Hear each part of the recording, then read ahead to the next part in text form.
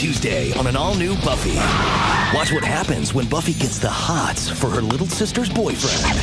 You betrayed me. You're the one that constructed this elaborate fantasy about you and my lover. Your lover? With musical guest The Breeders. How appropriate. Get off the boy, Buffy. We're going home.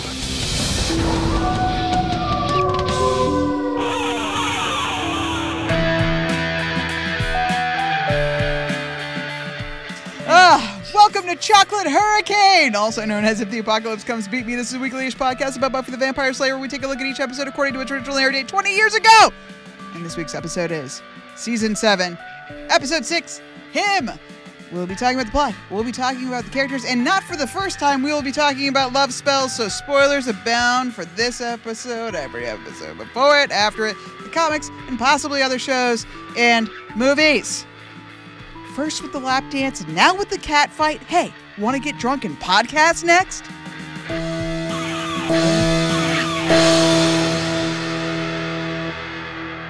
Hello. Welcome back, everyone. My name is Kelly. I'm here to talk about Buffy the Vampire Slayer with my wonderful co-host, Stacia. Say hello. Hello. And my other co-host, Daniel. Say hello. I'm sorry for this one. Beat me pod like. Oh, that's what Xander says about Dawn. I have a gross emoji after that. The little green guy who's going to throw up. Yeah. Oh, yeah. Okay. All right. That we're starting off on a good foot. Things are going well. We are here to talk about Xander indirectly because we're talking about him, and he's in that episode. Originally aired on November 5th of the year 2002, written by Drew Z. Greenberg. Drew Z. Greenberg, never forget. 4 of 6 for him. Last was Entropy. Next will be The Killer in Me. This episode 13 this year. Directed by Michael Gershman. This is his penultimate episode, 9 of 10. Last was Seeing Red. Finally will be Dirty Girls, episode 18 this year. So, hey, Stacia, what happened this episode? You want to tell me? I'd love to. Wonderful. This feels so far away from my face. Energy. Hype. Once again, Spike moves in with Xander. Buffy argues for the Scooby's tolerance with helping Spike now that he's all soul happy, while emphasizing that they are never, ever, ever getting back together. Well done. Yay. Cut to the high school where Dawn grills Buffy on what it is she likes about Spike exactly, and why everyone seems to want to be miserable. Buffy bails out of the conversation, only for Dawn to lay eyes on the most average high schooler ever. I mean, the boy of her dreams. The music swells, and our little Donnie is about to understand why love makes you do the wacky. That's right. The wacky. Well, Anya, it does, especially in this episode. Yeah. While Anya had seemed to walk away from D'Hoffryn unscathed in the last episode, I guess there's a reason that he's the head of vengeance, and he's set a demon after her to tie up loose ends. Anya tries to take a stand and be all renegade and broody, but she admits that maybe, just maybe, she could be useful to Buffy, and it wouldn't be that bad to have friends again, even. Especially since Dawn is not good for anything. Especially conversation, because wow, does Dawn ever tank her first conversation with the love of her life, RJ. The good news is by that awkwardly bombing into the conversation, she's learned that they're looking for a new cheerleader because Cheryl was hit with a vending machine. So good. What a great throwaway line. Dawn goes old school wearing Buffy's old cheer outfit. If it wasn't clear enough that Dawn has a massive crush on RJ, she devotes her entire cheer to him and then collapses in a heap. That's impressive. Accurate. As with millions of teen girls before her, she partakes in the sacred crying over a boy tradition while apparently cutting up Buffy's uniform. Buffy tries unelegantly to tell Dawn that it's all fine because it's just a silly crush and she'll get over it. The next day, Dawn recommits her efforts to getting RJ's attention. While she hears that another guy is starting at Saturday's game instead of RJ, she follows the other guy, O'Donnell, down the hallway and pushes him down the stairs. Luckily, Dawn's older sister has an in with the powers that be, and they believe that O'Donnell is lying about being pushed. We never come back to this. No. Never to be seen again. Down the stairs into an oubliette of disappearance. Unbelievable. RJ is grateful that Dawn was willing to face Principal Wood and implies that he knows that she pushed his friend down the stairs and that it was really cool of her to do, actually. It was actually super hot. He invites her to the Bronze. Remember that place? I know, it was incredible. Apparently all of the Scoobies remember it as well because Buffy, Willow, and Xander are there talking about how Spike might just be getting some of his marbles back. Buffy thinks she spots RJ in the crowd dancing with a slutbag hussy who, whoops, it's Dawn. Buffy intercepts Dawn and calls her tacky before sending her home. Outside, Dawn runs into RJ's girlfriend, and they get into a catfight that Buffy has to break up. The next day, and RJ leaves the principal's office only to find the more formidable Buffy waiting to lecture him about what he's doing to her sister. RJ slips on his Letterman's jacket, and suddenly Buffy is overcome and wondering where she put that trench coat she wore in Bothered, Bewitched, and Bewildered. Yeah, that's right. To cover up her slutty lingerie. At home, Buffy tells Dawn that RJ is definitely totally into her, but like maybe she should cool it a little because she came on too strong and RJ can make the next move. Unfortunately, Dawn doesn't have the power to pull RJ out of class like Buffy does, which is exactly what Buffy does. Buffy takes RJ to an empty classroom the next day, or maybe it's an office room or supply closet, and then she breaks the law. She breaks the law. Dawn decides it's not too forward to just look at RJ and wanders the school until she finds her adult sister molesting a teenage boy at her place of employment. Xander tries to comfort Dawn, who's crying in the courtyard, before pulling Buffy off RJ and taking them both home. Dawn is inconsolable, and the Scoobies begin to realize that this definitely must probably be a spell. Buffy agrees that it's definitely a spell that only Dawn is under. We get a little of the old Willow as she looks up RJ so Xander can realize that he kind of knows RJ's older brother. And by knows, Xander means he used to stick chewing gum in his hair. Xander goes to see RJ's older brother. I don't know if we ever got his name. Lance. Doesn't matter. I'm Lance. With Spike as reinforcement because reasons. RJ's brother is not still the trim athletic sports star he was in high school. He explains that while he might be a total loser now, he doesn't know what changed except for the jacket that he gave to his younger brother, who used to be a total nerd and is now a hot jock. RJ apparently isn't turned off by pedophiles, however, because he heads over to Buffy's house looking for her. Well, he doesn't find Buffy. He does find one ex-vengeance demon and one lesbian witch who both immediately fall in love with him. Buffy and Dawn come down the stairs and they all vow to show their love to RJ. For Willow, that's turning him into a woman. For Anya, that's robbing various stores downtown. Unclear. Yeah, I caught it. Like, she does say a line off camera that was definitely ADR where she's like, I know what it'll like. And I'm like, what? For Buffy, that's killing her boss. And for Dawn, that's killing, well, herself. Getting trisected. We go split screen to see the four up to their antics at the same time. Spike tackles Buffy, who has leveled a rocket launcher at Principal Wood. Anya pulls a ski mask over her face and robs a TV store. Willow begins to call on Hecate. And Dawn lays down on some railroad tracks because that's the most dramatic way she could think to kill herself, I guess. Oh, also trigger warning. Luckily, Buffy is still the Slayer and uses her superhuman powers to save her sister from certain death. The incident shakes her up so much that she announces she'd give Dawn RJ if she could, tells her that no boy is worth Dawn's life. They still have the issue of RJ, or at least his jacket, but not to worry. Xander and Spike, the heroic duo, charge at RJ as he walks down Maple Court to jacket him and run away, bravely, like heroes.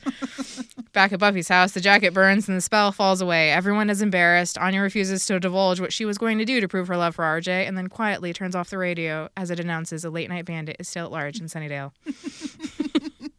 Who could it have been? Thank you for that. Accurate. To the point. Oh, yeah. Lovely. It's not coddling. Now go to your closet. Oh, man. What a fun episode. Do you want to know some facts about it? I do. Desperately. Are you in luck? Because there are both of them. All right. So the music that plays whenever a lady falls for RJ is the theme from A Summer Place, taken from the 1959 movie of the same name. The version of the song heard was a huge hit for Percy Faith when it was first released, keeping the U.S. #1 slot for 7 weeks in the early 1960s. In Season 2's Inca Mummy Girl, when asked what a girl would have to do to impress him, Oz claims, quote, well, it involves a feather boa and a theme to a summer's place. A summer place. It's not a summer's place, a summer place. Like a winter place, but a summer place. You know. Are there words? No. No. Why? In the song? Yeah, no, why? Well, it just seems weird that it would be on like a #1 chart for so long. There was a lot of words. those back in the 60s. There's a lot of Really? songs that were just straight up instrumentals. It's good. Huh. Wild. Hey, people they just wanted to beat, okay? They just wanted to beat.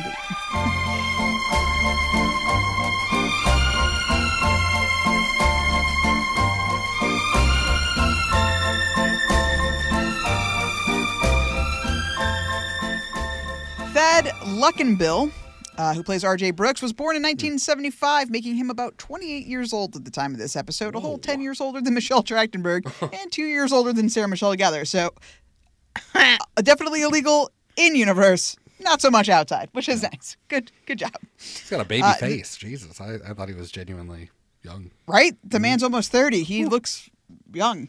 He looks young. Did you think he was that old? I don't think he doesn't look like a genuine high schooler, but I don't think I would have guessed he was almost 30. Yeah. Probably would have said early 20s. Yeah, for sure. Yeah. The Breeders. Hey, talking about the Bronze. Remember the Bronze? We all went there on the same night, coincidentally, after not mentioning it or going to it for a very long time. The Breeders are the band of the Bronze. They play their songs Little Fury and Son of Three from their 2002 album titled TK. If you think you don't know who the Breeders are, you'll most certainly know their song Last Splash from their 93 album Last Splash. You definitely know the song if you heard it, trust me. On the Last Splash, yeah. We'll play it. They've got through some lineup changes and a couple of hiatuses, but they're still a freaking band.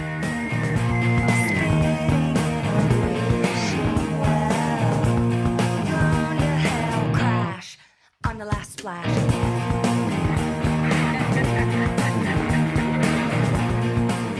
And actually, that 93 album, they did not make another album until that 2002 one. And then there was another 6 or 7 year gap. And then the last one that came out was in 2018. So anyway, the Breeders.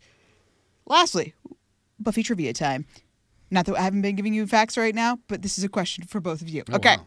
Buffy is shown driving only 4 times in the entire series, this episode being the 4th and final time. Band Can you Candy. tell me the other 3? Yes, Daniel, out of the gate, Band Candy. They are from seasons 3, season 4, and season 6 to help you along. So season 3 you already got. The Initiative. No, but it is, like I said, a season 4 episode. Stacia, do you have a guess for season 4? Is it the one where Giles turns into a demon? Oh. It is neither of those. It is... Goodbye, Isla. No. No INT. Oh my God, what? Okay, I'm going to list everyone. It's Who Are You? In Faith's body during her escape from the Wetworks team, she drives the kidnapped truck to Oh, safety. God, stop it. That would be so hard for us to even know. That's Stop a trick question. You're so proud of yourself. Stop All it. right, what about last Stop season? Just as recent as last season, which episode was it?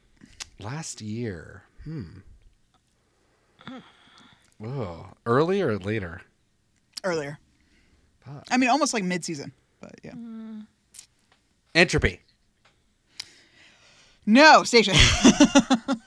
I don't know. Once more with feeling. No, it's from Gone. While she's invisible, she's like harassing people as she's walking down the street. Remember, she's like shitty cap or whatever. And so there's like a parking meter maid person writing a ticket, and she steals their golf cart and drives it away. Okay. even Another count as driving? trick. Another fucking trick. But you knew Band Candy, that was the real one. Summers, you drive like a spaz. Yeah.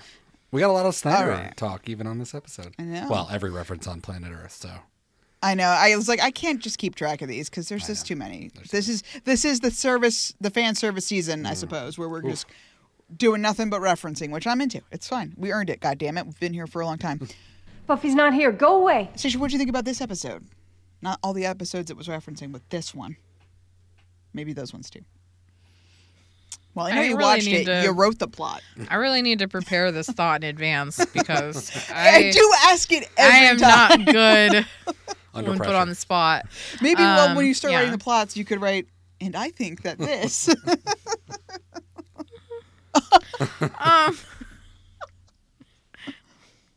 I like this episode.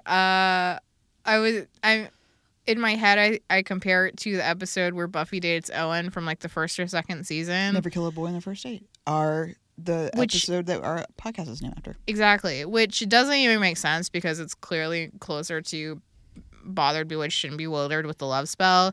But the fact that like Dawn gets like her first real crush and goes out on her first date with a boy, and then we see kind of the same thing with Buffy and Owen, and like how it all falls apart in the end, like immediately. How to Date on the Hellmouth, yeah. Yeah. Yeah.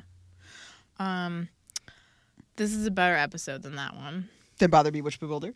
No, than How to Kill a Oh, Never Kill a Boy on the First Date, Yeah. yeah. I agree. But I mean, the early seasons. How to Kill a Boy, Never Kill a Boy. Same. yeah, same. How to Kill a Boy on the First Date. One seems like it'd more be an instruction manual than a fun romp. Copy of that right here. Oh my. Kidding. Daniel, what did you think about this episode? I think the place that I'm sitting at is between we give so much kudos for references on this podcast, and yet what do we do with an incredibly almost back-to-back, not only just referential episode, but like the reusing storylines episode. Like, that being said, I mean, who can deny it? You know, we've got The Witch, we've got When She Was Bad, Bother, Bewitched, Bewildered, poetry references. I got Miss Arkansas. The Miss Arkansas reference was great because they're the Arkansas Razorbacks, which is Sunnydale's thing. So I feel like that was on purpose. The bazooka, locator spells, even like the magical inheritance of like this object. You know, I kind of chucked that up to Reptile Boy, you know, constantly passing along, you know, these... In that case, it was more just money and power, but still. Yeah, but it's still like a generational thing. Exactly, generational, which was pretty interesting. The highs of this were really high. The inverse, Bother, Bewitched, Bewildered, was great, although it didn't work 100% for me, but I did love it. The whole sequence with... Oh, yeah, the Charlie's Angels four-way screen. music going on. Oh my God, I was not fucking expecting that. That was one of the best things in the entire world. Trachtenberg really sold the pain. The whole episode came full circle, you know, when it's like, you're not going to get her. You're not going to get him. And she's like, I know. Like that same feeling that she had while she was talking to the girls, trying to get him the first time. It was nice. You didn't have to really make a whole complete circle of an episode, but you did, which was excellent. The lows were pretty low, though, in a classic Buffy way. To me, the inverse, Bother, Bewitched, Bewildered was really good, but I hate flashbacks, so I really didn't enjoy that. The whole Bronze thing, you already brought it up, Kelly, but what the fuck? How the fuck are you going to the Bronze the same night of all nights on planet Earth that Dawn is also going to the Bronze, a place we have not been in fucking seasons? It's just too coincidental. Letting Dawn walk home afterwards. This is the fucking Hellmouth. Why would you let your sister go off? For sure. I thought she's the most important thing in the world. So like that stuff takes me out of it. I'm like, what are we doing? Buffy and RJ, obviously very yikes. And the fucking train scene. I mean, to me, rivals the fucking jumping across. I know. It's awful. It's just so unnecessary. So yeah, the highs were high, the lows were low. We'll see how it all plays out in the end. But I really fucking loved watching this episode. But I'm a huge Bother, Bewitched, Bewildered fan. So like just doing another one of those, I'm in. I love it. And seeing it from their angle is great. Very funny. I thought Amy was going to show up, honestly. I thought that was going to be... Why not? Gang's all here, man. I thought so. Well, I thought it was everyone was going to be so crazy that it's like, I need to go... Oh, my God. This is happening. I did this before, which they do reference. I love that. But I thought it was going to be like, oh, I don't know how to stop this. But you know who does? The girl who did it before, Amy. That would have been fun. But I'm sure she's not part of the season at all. So... Yeah, I don't think we're allowed to just casually call up Amy anymore. Well, I know.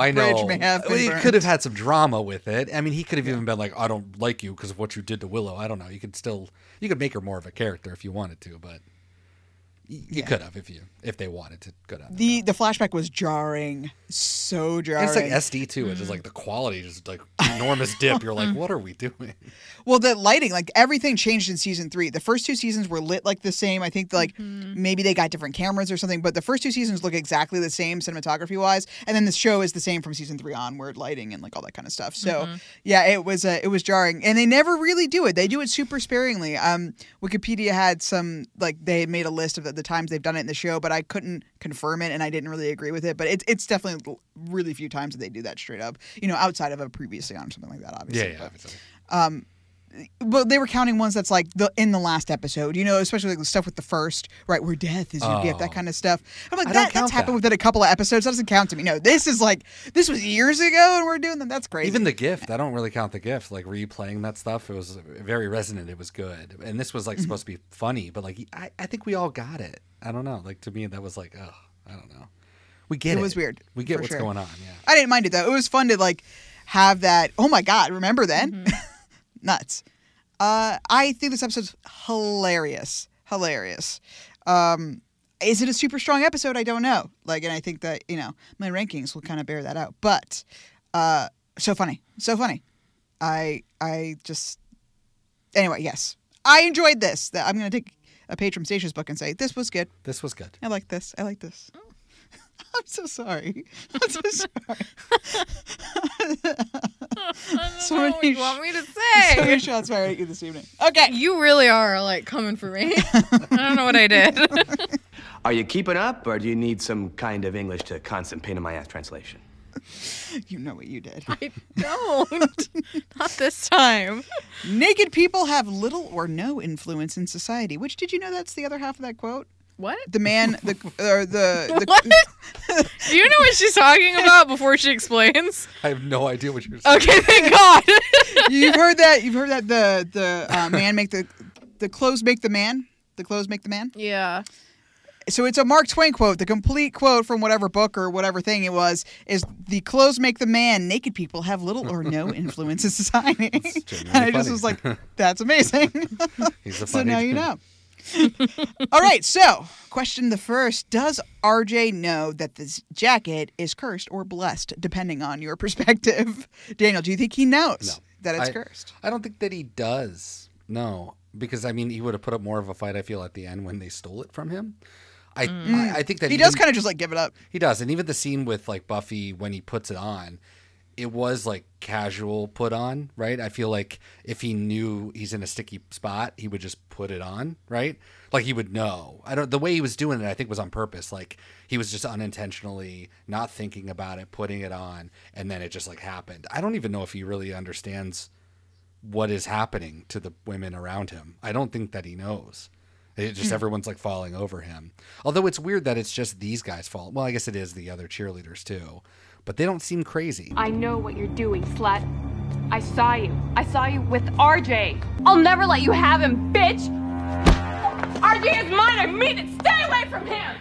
Because you got to feel like he's wearing this throughout town. Like, why isn't the rest of the town doing a Bother Bewitched Bewildered? So I don't really know the rules of this jacket. Seems very convenient. My question too. Yeah. Do you think he knows that it's cursed, Stacia?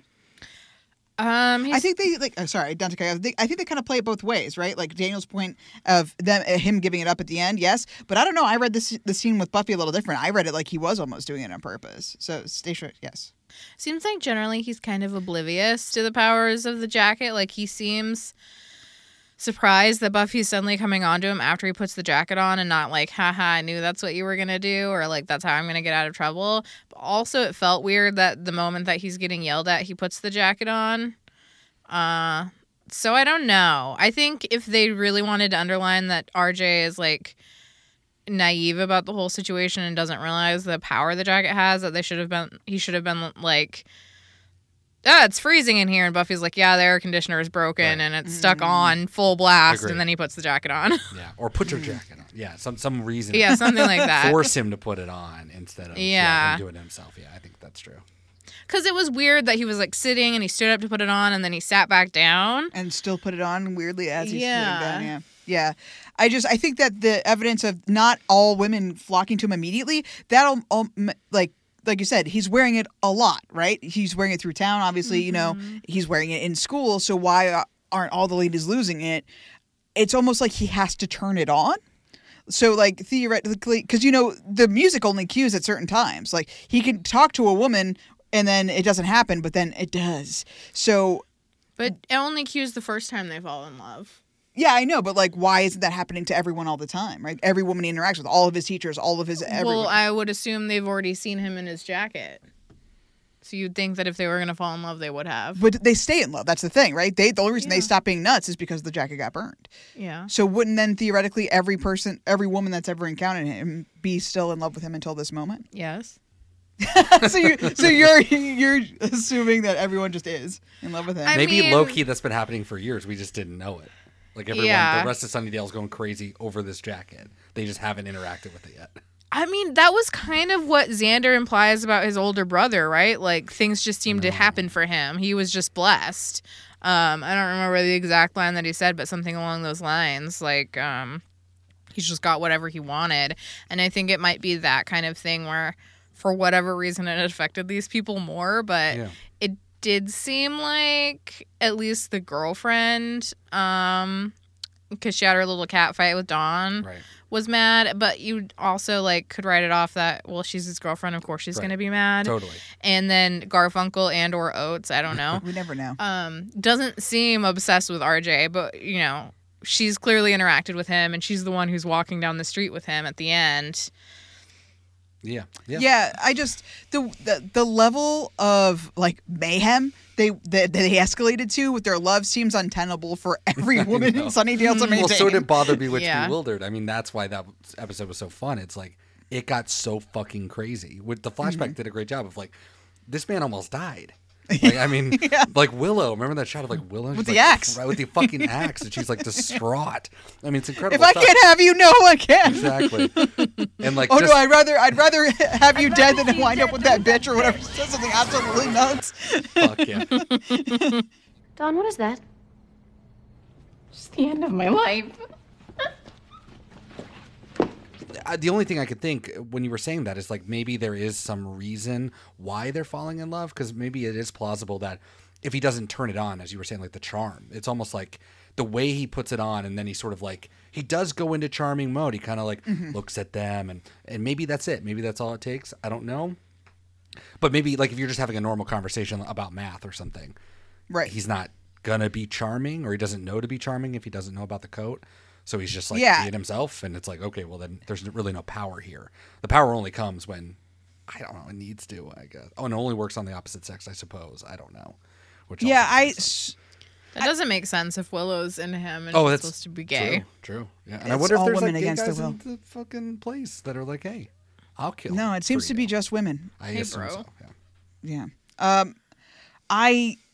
I think that RJ might not know that that's what's going on, but I do think that it's triggered by his suaveness. Because if you'll notice, when he puts the jacket on, he does like start doing his like, I'm a cool, sensitive guy thing. And that same thing happens when he's talking to Willow and Anya. I think is the most concrete example, because he's like, oh, hey, I'm just looking for Buffy. I'm looking, Miss Summers. And they're like, go away. No, you can't be here. And then he's like, oh, hey, I just like, I don't know. He like changes a Yeah, he little does. bit. Tell her to call me. Yeah. and Yeah, it's yeah. like- yeah. And then that's when the music happens. So whether or not he is aware of it and actively like pulling this trigger, like actively triggering the thing, is a question. Or it's all just he's just really thinks he's that lovable, desirable. So if he knows, we have obviously a different situation in our hands, because then he is like, is wanton the right word? Just like intentionally manipulating people's minds to coerce them into doing, sexy time with him, which is not cool. I think we can agree. So, final answer, I don't know. Is RJ culpable? Does he know? And is he doing it on purpose? But I think you both already said no. Well, I just no is the answer.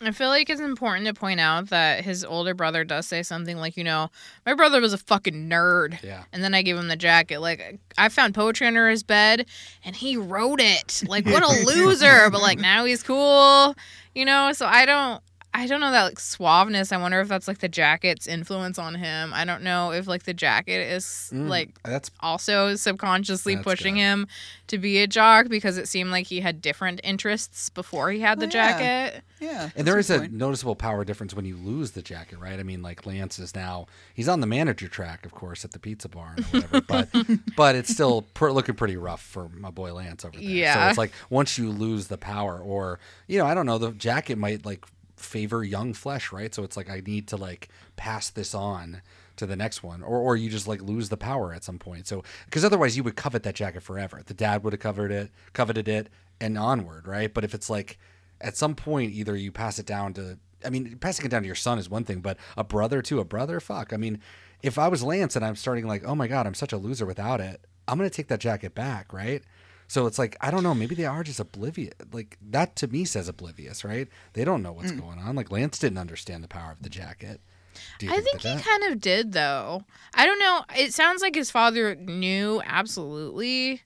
But it sounded like, like Lance was kind of like, yeah, it's like a superstitious thing about our family, and so I gave it to my brother, but that maybe he didn't give the same spiel to RJ that Lance got from their dad.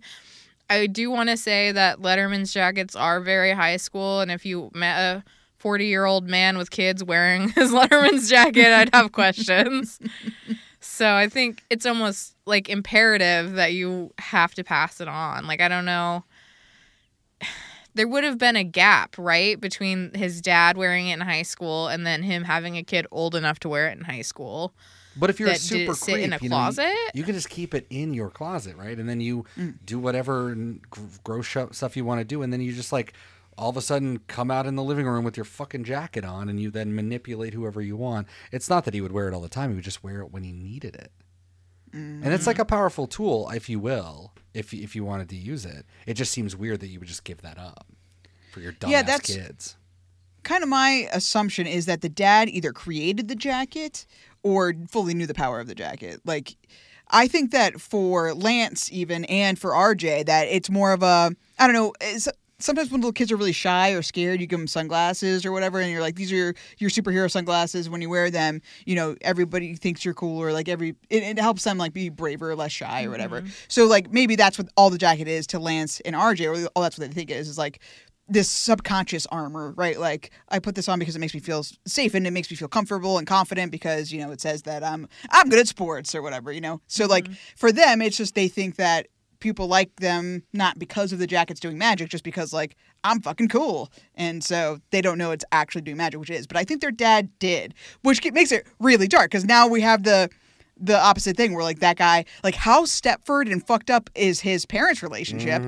And poor mom. When the jacket got burned, did they immediately get divorced? I know, right? That's a good one. Well, see, I think that's where we have the Stockholm syndrome thing, right? Like she did maybe actually fall in love with the dad, but the reason why she came around in the first place was because of the jacket. Or her brain is like, now mush.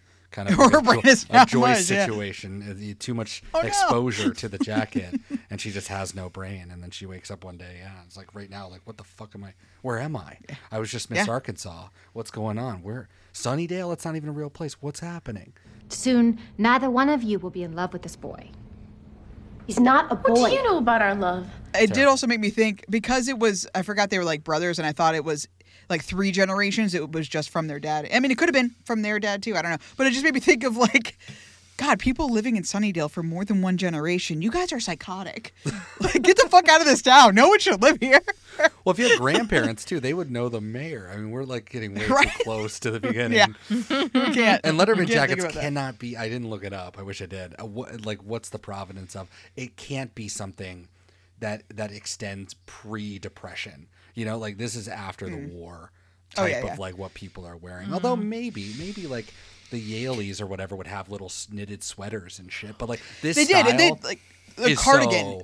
Right, no, with the leather arms and stuff. Very East Coast, though. Very East Coast. I don't think that they would have it. I think that this jacket, though, was very much like a 50, like the parents. They would definitely be the parents' age.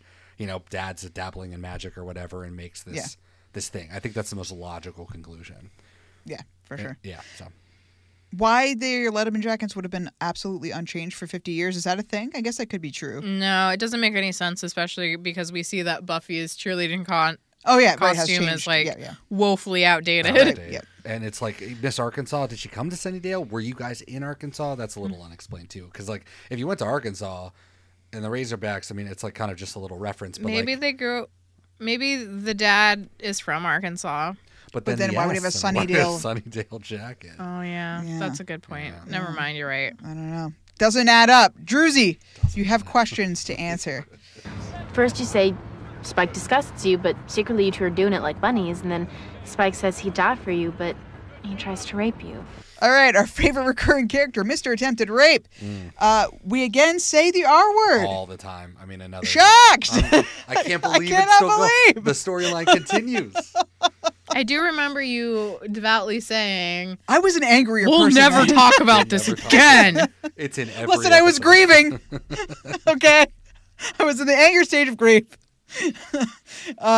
So we pivot away pretty quickly from the conversation that Dawn was heading toward. But there was actually a little bit more to that scene than we got to see on the screen. There was some deleted. So from the episode, Dawn says, Dawn says, Spike said he'd die for you, but then tries to rape you. And then into the deleted scene. And I'm even trying to understand that a little, the rape part, Buffy. He didn't mean, he tried, Dawn says, not that, you guys had a lot of sex, right? It's not like you were strangers. Weren't you ever being kind of rough? Weren't you even, I think is what she said, being kind of rough with each other? And Anya said some stuff.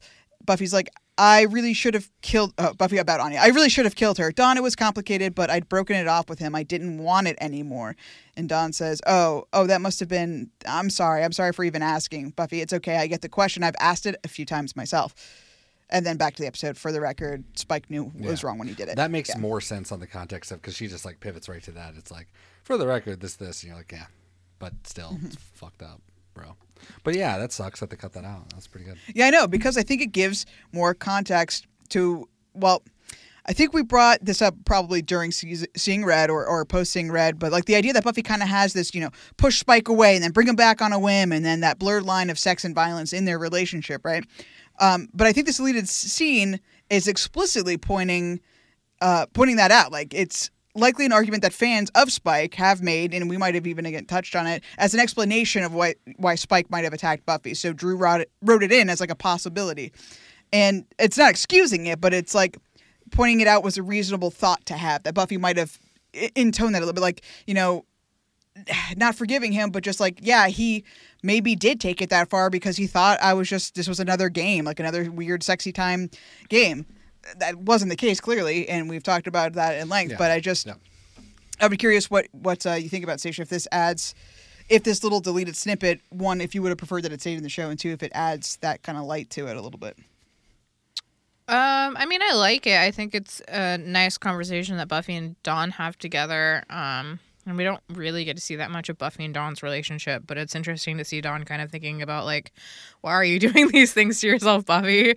I don't think it adds any light necessarily to Buffy's relationship with Spike, though. Because there's a difference between consensual rough sex and rape. Definitely. So it doesn't... Well, and that's what Buffy is saying in that line. She's like, I'd broken it off with him, being like, that's why it wasn't okay. Right. He knew we weren't together. That's the difference. No, I know, but it's just... But which is cool, because Dawn's like, oh, I get it now. Thank you for, like, I'm glad they had that exchange. Like you said, like, that would have been a nice thing to, like, that's an adult fucking conversation to have about why it's different. Mm-hmm. And she just seems like she's actually curious and wants to know what's going on. So... Mm-hmm. Yeah, but I don't understand. I don't see that conversation as being any sort of, like, justification for Spike. Yeah, definitely. All right, Daniel, what do you think about it? Yeah, no, I mean, I definitely think it should have been in the episode. I'm sure you can find something to cut.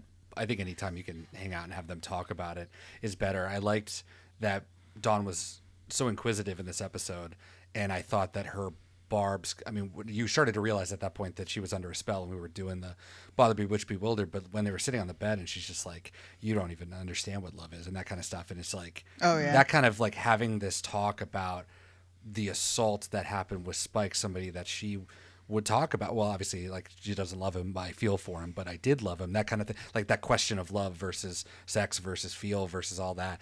And then you have someone like Dawn being like, you don't even understand what this is. Like, I feel so much, and you don't even get it. And it's like, obviously, that's not true, but like, right. Trachtenberg sells that shit.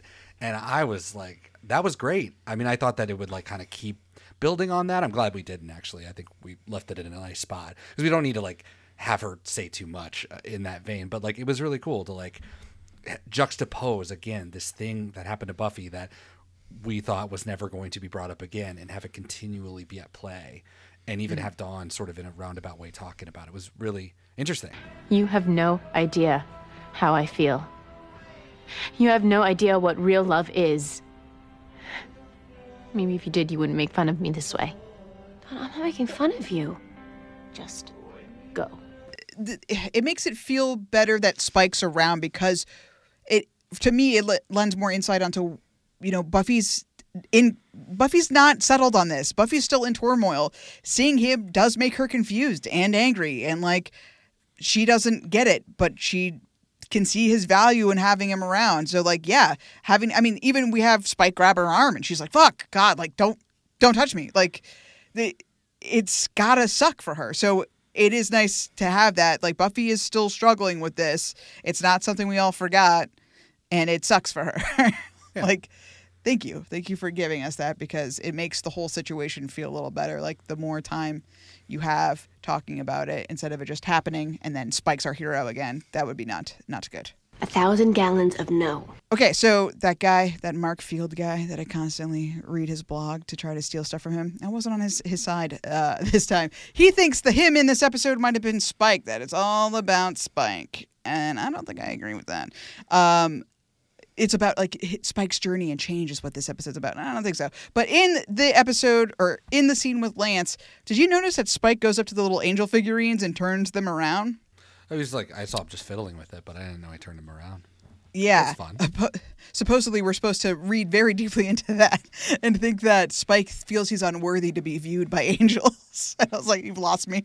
You've lost me. Stacia, do you think there was a deep, meaningful impact of why Spike turned the angels around? Did you even notice he did that? I didn't notice he did that. I guess I'll say if you want to find meaning in it, you can find meaning in it. That's fine. He might have just turned them around because he thought they were ugly. Yeah. But he's bored. He's touching shit. I don't know. That's what I took it as. I don't know. I think your blogger had a word count limit. Oh, yeah, for sure. Yeah, he needed to fill this one out, and there wasn't enough content. More about Spike. Dawn says, like, getting a soul would make him a better man. And then rightly says that, Xander left Anya at the altar, which there's not a one-to-one there. I don't think attempted rape and breaking up with a girlfriend at a terrible time is the same thing. But just pointing out that, like, even people with souls do shitty things. Like, I mean, that was her point, right? But, like, I don't know. We've already talked about Spike so much. It's like, I don't know if this episode really lends that to it. Why were him and Xander buddy copping? I feel like we just need to have Marsters in this episode because he's in the credits, so we had to have him on there. Do you think it's like this is a normal thing that would have happened, that they would have buddy copped this, Stacia? I mean, I wrote in the plot, like, Xander goes with Spike to Lance's house for reasons. Mm-hmm. When I watched this the first time, because now I watched the episode twice because I do the plot. The first time, it made me think about the other episode that I really liked, where Spike stays with Xander in Xander's mom's basement. I'm just a Xander. Yeah, and he's wearing the Hawaiian shirt and he tries to stake himself, and it's so funny and so good. And I was just like, yeah, Xander and Spike are roommates again. So part of me is just like, of course, I want all of the Spike and Xander scenes together because they're hilarious, because they hate each other and it's so fun. Does it make sense that Xander would bring Spike? Absolutely not. I don't know why you would do that unless, like, Buffy tasked him to, like, literally bring him around and be like, see, look, you're not crazy. You're doing normal Scooby stuff. Yeah. So Buffy says he needs to get out of the basement because that'll help him be less crazy. Do you think that's true, Daniel? Like, did he need to really get out of the basement? I mean, I think time will tell. I genuinely don't remember if this helps or hurts in any way. To getting him out of the basement, yeah, we need it for the plot and for our show to grow and continue. But like, I might as well. Fuck, he shouldn't be sitting down here. Every time you come down to that basement, he's a fucking drag. Get his ass somewhere else. I mean, if he's going to be a drag, at least he's a drag at Xander's. And Xander can at least be like, well, we have cell phones now, so shoot a text and say, yeah, he's still in the corner crying. So let's like arrange a play date so we can all go out and have fun or something. I don't know. Like, at least you kind of can keep better tabs. I don't know. Maybe that's an ulterior motive for Buffy too, where it's like we need to keep it up. But as to them hanging out, I just feel like, obviously these are the two most macho men, and they would never have any sort of they're not gay at all, so they can withstand the power of the jacket. Well, they didn't know it was a jacket at this point. I forget when this happened exactly in the show. Were the girls already?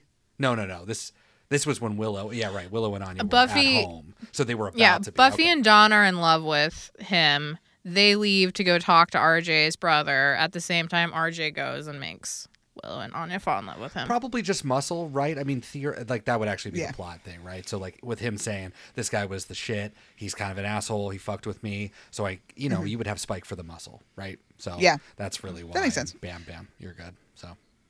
I mean, Spike is looking better immediately. Like, he does. His little shirt, he looks a lot cleaner. He's got almost a glow about him. He seems much healthier. And I like how quiet. He's so quiet too. I really like this, like, very demure Spike. It's interesting.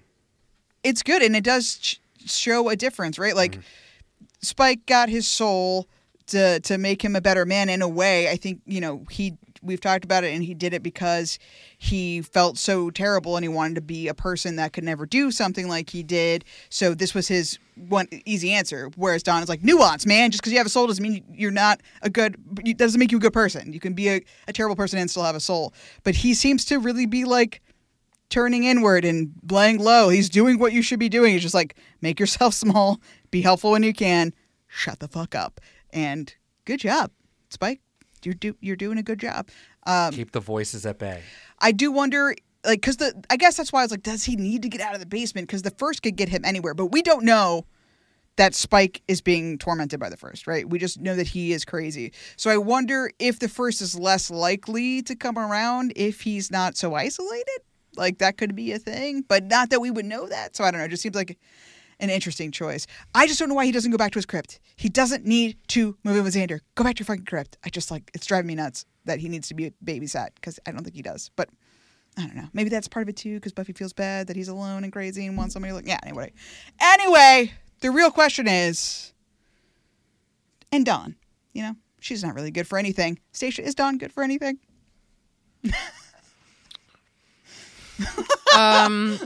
High-pitched screaming. Oh, Let me down! She let me down! We lingered. I think they trolled us on purpose with that when she's laying on the bed right after her and Buffy, like she's in her snit and they're about to walk away. I was like, I cannot believe. Get out. I know! I cannot believe they didn't do it, man. I actually was looking at my the audio and I was like, I'm waiting to look up for the big rises of get out, get out, get out, It wasn't there and I was like, oh, spoiler alert for me. You Shit, bastard. it's just going to end. You bastard. Hate it. So, yeah, sorry. Stacia, good for anything? Other than shrieking? I don't think so. Wow. Daniel, is Dawn good for anything? She's great at crying. Trachtenberg is. No, I think that she's good for being... in this episode in particular, I thought the innocence of her questions do help our plot and our story.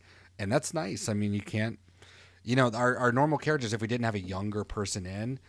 they wouldn't be talking to each other a lot. I mean, other than that, I thought she would do some magic in this episode. I thought she would do something fun. She has no real talents yet that we know. But I do think her presence is very important. And it keeps people in line and doing things in a certain way that maybe they wouldn't do if there was no Dawn. They would act different. So I don't know. Oh, definitely. I mean, she's the plot of so many episodes because she's in danger, because she's handling a situation poorly or whatever. She's the eternal MacGuffin. You need something to happen. Let's put Dawn in danger or whatever. And now we've got a show. Snake Demons, let's go. I think that Dawn only isn't useful now that she's older because they won't let her be. There's been a couple of times this season even where she's like, let's make a demon database, and I've researched all the things. And she wants to help. She could be useful. I would argue she could be way more useful than Xander because he doesn't pay attention to anything long enough to understand what's going on. So I think she could be, and to the characters in the universe, but also for us as a viewer, I agree that she keeps us in this kind of nostalgia moment. I kept thinking watching this episode, I was like, if this show was made 6 years later than it was, I think this is what it would look like. I think this is we would be showing, with this lighting and everything. Imagine season 1 and 2 redone this way, because I think it would feel just like this. I mean, this is a season 2 episode. It literally is. And it, but it's just filmed 5 years later, and it looks great. It I don't know. It made me really. It's oh yeah, they would have Coldplay because they have more money. They would have all these weird little music cues and stuff, and it would feel maybe a little more like Vampire Diaries than our OG Buffy episodes. I think it would have more of a shine to it, a slickness that the show doesn't have in the first 2 seasons, which was kind of makes it fun for the genre. It's it's more horror-ified with that filter and film on it. But I know, I thought that was a fun thing to be this is what Buffy the Vampire Slayer would look like if it was made in 2003 instead of in 1997. I don't know. It was a fun little thing. And that's what Dawn is good for, goddammit. I don't understand what you're saying. We couldn't have had the high school episode in November of 2002 if Dawn wasn't in high school. Therefore, Dawn is good. But I think it's only good because we get to see it from the other side. We got to do it one way, and then this episode allows us a peek behind the curtain. And maybe you can go back to Bother, Bewitched, Bewildered, and we might have more sympathy for our older characters. Obviously, we don't know them, but you could see a teacher or a senior in that episode and be like, yeah, maybe they're thinking what these guys are thinking right now. I don't know. That to me is the benefit. It adds, it makes those episodes better, but it also lets us see in a different angle of the same thing. I don't know if they would have made this season 2 in 2003 Like, I don't think it's a matter of. I don't think this episode succeeds because it's at a different time. I think it's that we've known our characters for 7 years. Oh, yeah, no. I just think it's a fun little like thought experiment to be like, oh, yeah, I think this could kind of, this, like, just the feel of it, not like the beats of the show or the lines, just like the way it looks and the feeling like of a packaged CW show kind of thing. It was just. Well, your flashback would look a lot better. It wouldn't look so fucking green. That's what I'm fucking talking about. And that's what Dawn is good for. What? What's the matter? You like grainy, terrible Buffy? Yeah, you know I like the early seasons. I know. I'm like, you're dumping on him so hard right now. Oh, I did try to listen to our entire Bothered, Bewitched, Bewildered episode, and I gotta say, I was like ready to just be like cringed and in pain the whole time. It's not bad. I did not make it all the way through because I was like, I can't fucking listen to this. But these fucking guys. What we were saying was fine, yeah. and like. The robots made me like laugh out loud because I was like, oh yeah, I'm gonna skip. And the theme song was terrible and the audio quality is the worst. But what we were saying was not that bad. I gotta say, it wasn't a million miles away from what we do now, and I thought it would be. I thought it would be like fucking literally unlistenable. And it just if the audio quality was better, we could still keep those around and not be totally ashamed. And I was surprised and delighted. But still, that's what, 316? That's pretty late in season. No, 2. Sorry, 2. Okay, yeah. So no, yeah. All right, well, that's good to hear. That's what I'm saying. I mean, 1 has got to be a nightmare. Whew. Well, good for you. Wow, I haven't stepped back in any of those, so. I just wanted to see, like, because what we talked about, and I guess I made you do a thing about oxytocin, the love drug. Oh, right. Yeah. You know, well, I remember we did talk about that, yeah. Anyway. Damn love spell. I have tried every anti-love spell I can find. Even if you found the right one, Guy would probably just do an anti-love spell. What? It wouldn't be an episode of season 6, apparently, if we didn't have a quick round of reasonable or ridiculous. Yes. I got to make a theme song for sure. You do. For sure. All right.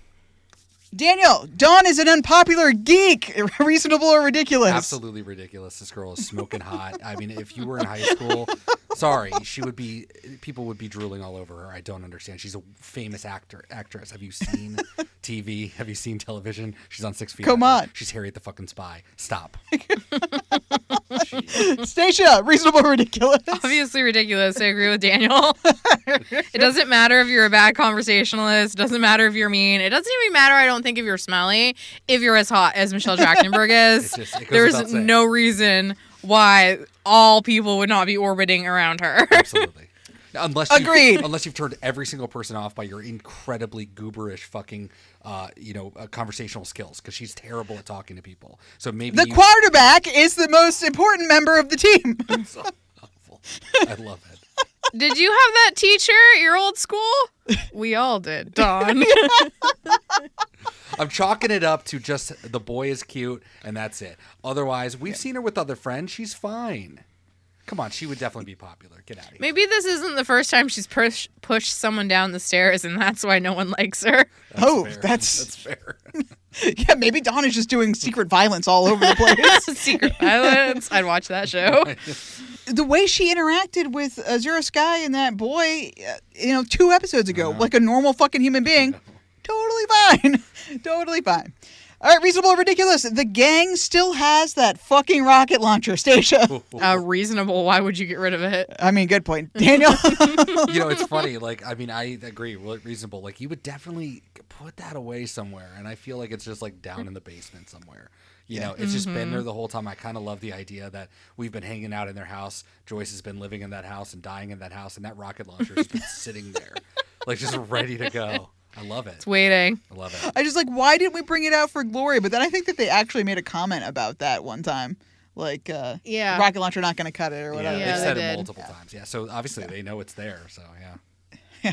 Buffy, he was like, oh, it'll blow up a person, though. I love that she was like, I am not going to make a mistake on this. Oh, I'll kill the principal.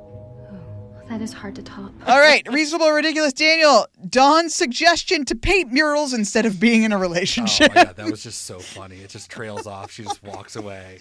Okay, Ranch Girl or whatever. It's so funny. I know Buffy gets up and leaves just mid. leaves. It's so- Reasonable. I mean, I think artistic pursuits are always reasonable. I think that it would be a nice way for her to let off some steam. I mean, I don't think it would work because I don't think Buffy's personality is built for that. But you know, you can never. Yeah, it never hurts to try. So reasonable.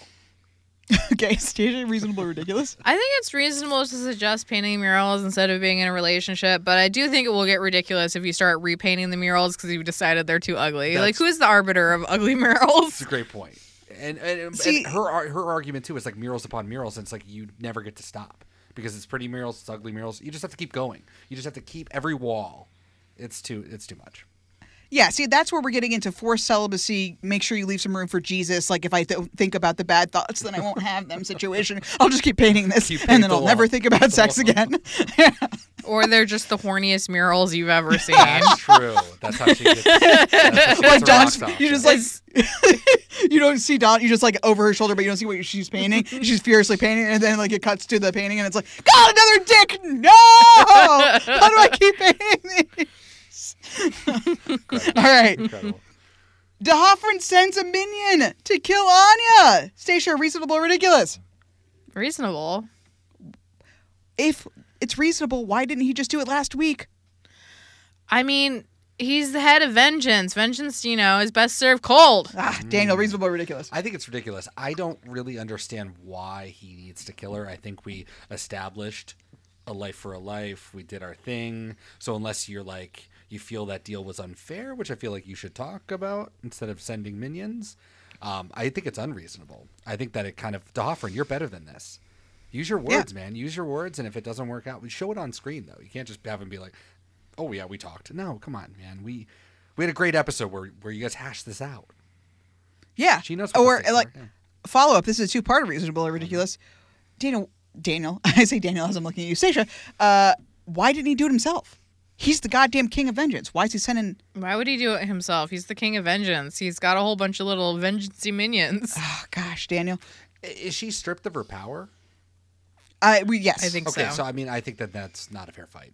So you send the minions. Absolutely not. So I don't think DeHoffrin comes in to stunt on somebody who has no power because that would make him look bad. But sending the minions apparently makes him look fine. I don't agree with that, but I feel that's probably his logic. I feel like he's a rules guy. He is the manager. You know what I mean? It seems weird that he would renege on the deal. I thought we were square, so just like the whole Is thing he was the wrong way. reneging? Yeah, man. Well, you Life say for a life. you know. Yeah, what you're asking requires the life of a vengeance demon. Boom, kills Hallie. Now we're done. Okay, done. yeah, but then he released her. Now she's not a vengeance demon, and he wants to vengeance her for being such a shitty vengeance demon previously. So this is like a separate thing. You're saying Yeah. that deal was solved, but now he's like Yeah. had a moment. He's like, actually, I don't want to lose I end. feel like we could have hashed that out last time. I feel like he could have brought up, hey, also, I'm kind of mad at you still. I'm going to send minions. And I'd be like, well, hang on. No, wait. Can you take another mean- life? Xander's. Come on. Get me out of this. Okay, but these people that make wishes with vengeance demons, they don't have to go through some sort of vetting process. Why does DeHoffrin?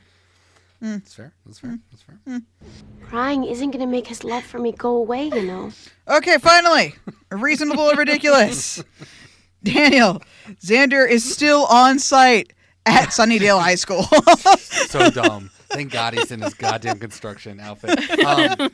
He didn't he mention that they were doing the thing and he had to get out of there for the air quality or whatever? So, like, it's reasonable because we, oddly enough, have had enough instances where he is talking about the reason he's not at work is because work has happened and they're off work.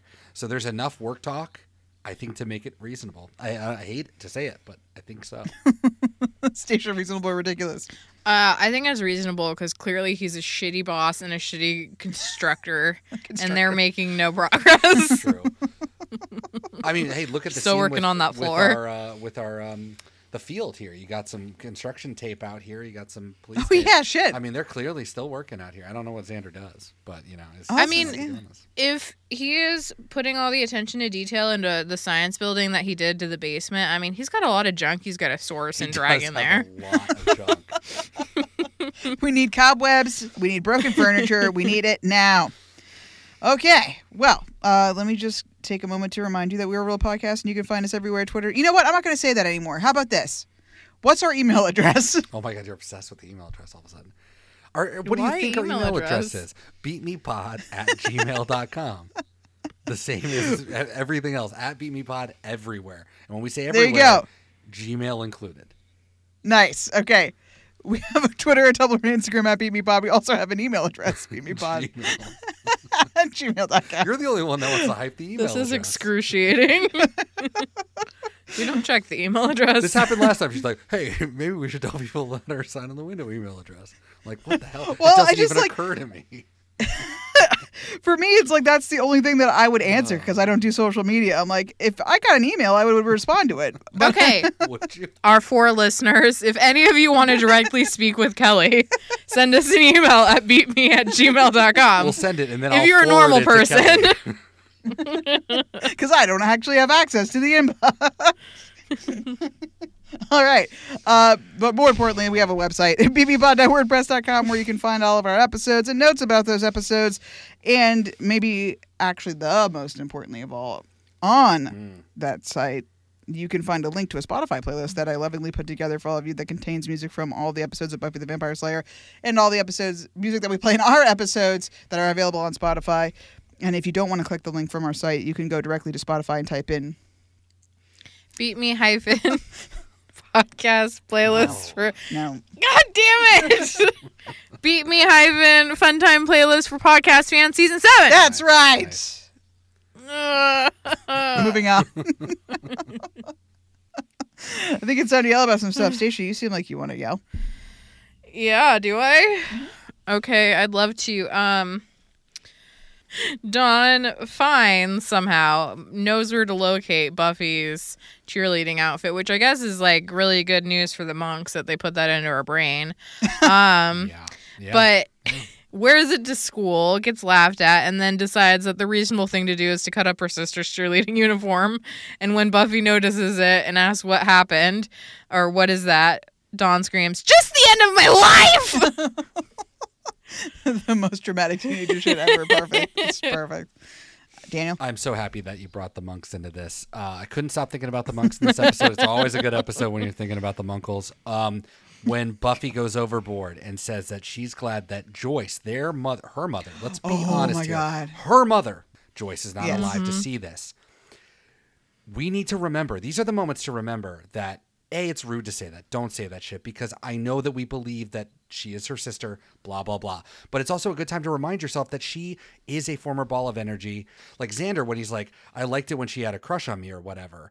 We've seen that in the show, correct? Yeah, a little bit, right? And it's obviously going to come in season later 5. on. But I this idea that the monks, too, like, did the monks put even further back, like a 9-year-old crush on Xander in her memories? Like, how far back do our memories go? Like, is that what they're referencing just on the show, or are they referencing childhood stuff when Xander was a little bit younger? I guess they weren't friends before that. I don't know. See, I get so confused with the monks, and I need a unified theory about how I feel about Dawn. I'm sorry, Because man. I This is a feel burden crazy. only I know. I you feel bear. crazy because she's a ball of energy, and I get mad about that. But then she's She's also a a person! person, and I get mad that they don't treat her nice. And I'm just both ways. I'm just both ways about it. I hate it. This is my burden to bear. I'm glad you brought that up because that was like, that was a fucked up moment. Buffy, you just said you're happy your mom's dead because your sister dressed like a slut? God damn, take a beat. Calm down. That's an overreaction. Said slut so many times. in this episode. Slut-a-palooza for sure. Slutapalooza. I'm the pushy queen of Slut Town. No, honey, not at all. No, it's just, lay back a little. Let him come to you. What was that shirt made out of paint? We got the vending machine on Cheryl. That was so fucking good. Stacia pointed out, because I didn't I recognized her, but I didn't know where she was from, that Clementine, the RG's like girlfriend, the darker girl. This is fucking Clementine from Westworld. That was not what I was going to say. Daytime, it's the daytime. It's in the day. This episode, most of it in the day. And I love a daytime episode because it always feels so weird. That was another thing I think was like, this is like a CW show. This is not Buffy the Vampire Slayer for a second. And we're in the sun. We're having teen drama. What is this? I liked it. Stacia. Oh, wow. That's good. Just like, there's so many instances in the earlier seasons where they're sitting at the high school in the sun. Yeah. And no. Yeah. Never won. Actually, there's a lot of season 4 where they're in the daytime, too. Stacia? Okay, going back to the Munkles. One other thing that I was thinking what about. is with you I guys? know. I was thinking about with the Munkles this episode. I thought it was so weird when Dawn was having her little freak out, like the first one when she's like on the bed crying and there's music playing and Buffy's like, it's okay, it's just a high school crush, and then Dawn was like, you don't even know what love is, and I was just thinking, you think that because you weren't alive when Buffy was in love with Angel, but that was even more tortured than your love for RJ. So clearly, if you were there, you would have known this. She would have been like 10, right? Yeah, but the Munkles, would how know. do they know this? How do the Munkles know this? How do the Munkles know how to do this? I mean, That's it's the biggest totally question. valid that there's no way they could have known everything, no right? way. There's no way. Like where Buffy put her cheerleading outfit. Yeah. And again, pop culture, like if that's a reference, right? I mean, you would just load up this person with like rom-com stuff. You could have this idea like, oh no, only I know what real love is because they're just a character who doesn't understand, like a robot or something. But like, that's not what we're doing. She was there. We have photos that disappear sometimes and then they come back. She's real. Yeah. I mean, all right. I guess it's fair. I guess it's fair that you think about this so much because there must clearly be some gaps. There Gaps definitely all is over the gaps. place. It hurts to think about, Kelly. I hate it. I'm sorry, man. All right, Daniel. When Buffy said, you're the one in math class, tell me what that adds up to. And I said statutory rape. It's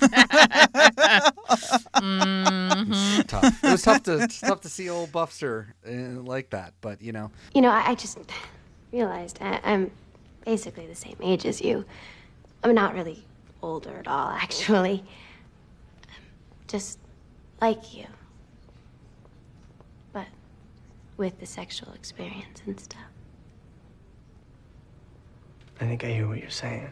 I was gonna ask this in the questions, but I didn't know. I'm saying it now. So, do we for sure think that Dawn was under the spell? Like, are we supposed to believe that she was under the spell of the jacket? Yeah, Okay. I think she was. Because I thought she kind of had feelings before RJ put the whammy on her. No. I mean, she never knew him. The first time, she immediately falls for him, and he's wearing the jacket.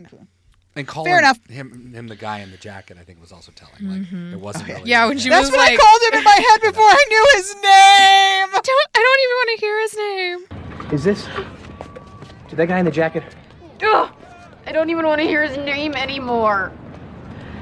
I just called him that guy in the jacket. I honestly loved how hard Buffy came in for Dawn at the Bronze, just calling her a slut and a hussy and a hoe bag and like everything else that she did. My favorite line of all of it was when she said, "Are you just gonna go down to the docks and wait for the fleet to come in?" I what? just like wanna fucking lose it. One that so good to know that apparently Sunnydale has docks. Well, yeah, we the do know dock. that. We know I they know have they have like a waterfront, right? No, No, we they saw- have like a remember- dock or a cargo ship where Angel got on at the end of Surprise, And or we're fucking supposed they to. Yeah. jumped off of it. Yeah, where we're fighting Faith and shit. Well, it's It's good to awful. know that that's where Dawn's going to be hanging out later that night, I guess. Mhm, with her. I and just Nicole thought that was so scathing. Yeah. Anna Nicole Smith thinks you look tacky. So good. Nuts. Well, I'll just roll into Anna Nicole Smith. So, like, I don't know where you guys were in 2002, but she was huge. I mean, that Anna Nicole show, I don't know if you guys ever watched that on E! Or whatever, but she was so famous back in the day. It's almost weird. I went on her Wikipedia just to, like, look around because, you know, she's famous obviously for the show Playboy, but obviously marrying the guy who was like in his 80s or whatever. But yeah, everything that happened after, she was awarded $400 million, had it lowered, took it to the Supreme Court. The Supreme Court ruled 9-0 in her favor, not for the money, but the fact that she is allowed to sue, which was kind of the Bush administration wanted federal courts to have more control over state courts. So they kind of used this to kind of make that a ruling. And then by 2010, she lost the appeal and went to the Supreme Court again, but she lost this time. So in the end, she never actually got much, if any, money from the guy because the family was able to stifle all of that. 2014 was the last time. She died in 2007, but her family wasn't able to do anything. 2014 was the last time. But yeah, like it's crazy. She got pregnant. Multiple men claimed it to be hers, claimed the kid to be theirs. And then her son died while she was like a couple of days after her baby. And then she died a year later, which is nuts. So, but now you don't really hear about Anna Nicole Smith at all. And I don't know. It's just so weird. She was so ubiquitous back in the day. that you would definitely have her be referenced on this. But I think somebody watching today, 20 years later, I think there's a great contingent of people. Who the fuck is Anna Nicole Smith? Yeah. You know, just like Dawn didn't understand, you know, are you going to go by the docks and wait for the fleet? Like, she's like, what? You know, she has no idea what she's even referencing. So I think that's pretty great, pretty funny. So she was just like a person who was around in the zeitgeist. I mean, she was in Playboy in like 93 or something, and that was like, what's that? She's also like Paris Hilton. Like Paris Hilton, yeah, same kind of thing. Well, and I think it was also the marriage. It was also that was like pretty. Yeah. Right. You know, so yeah. Yeah, he was 90 something. He was old. It was fucking crazy. And she was 26, I think. So cool stuff. Glad Donnie isn't here to see her precious boyfriend getting all thrusty with some slut bag hussy.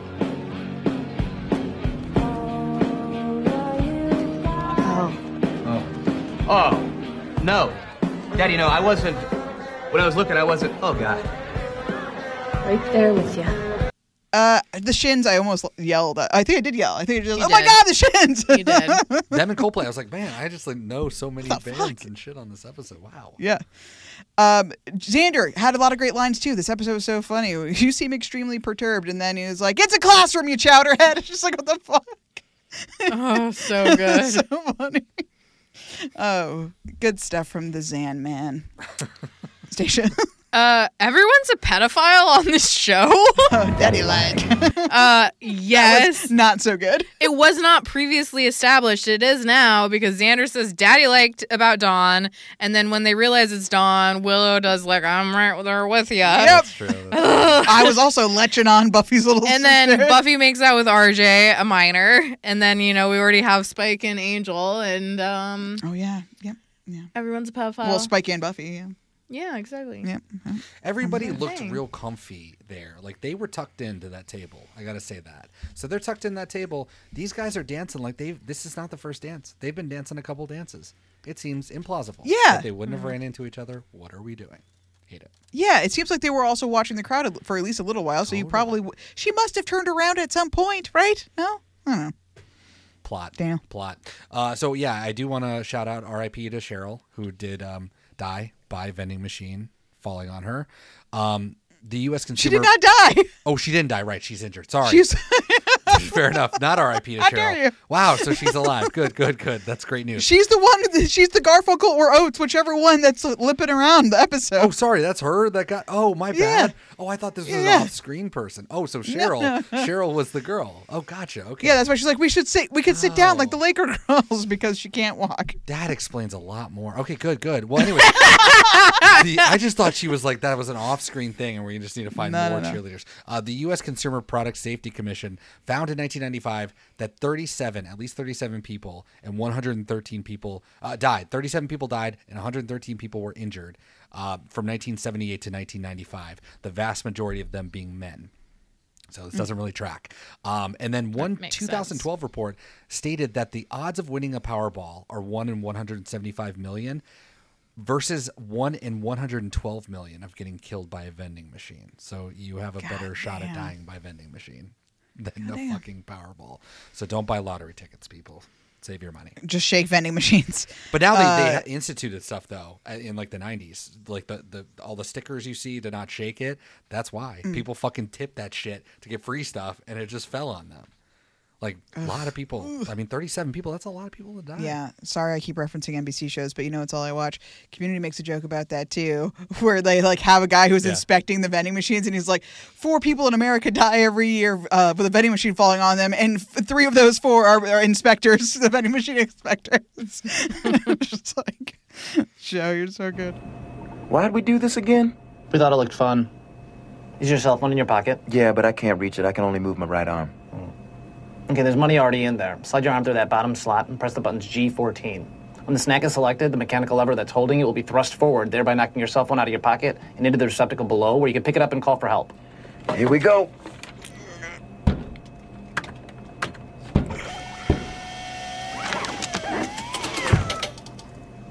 Sorry? I think I hit G13. Yeah, so let's talk about the train scene. Why? What?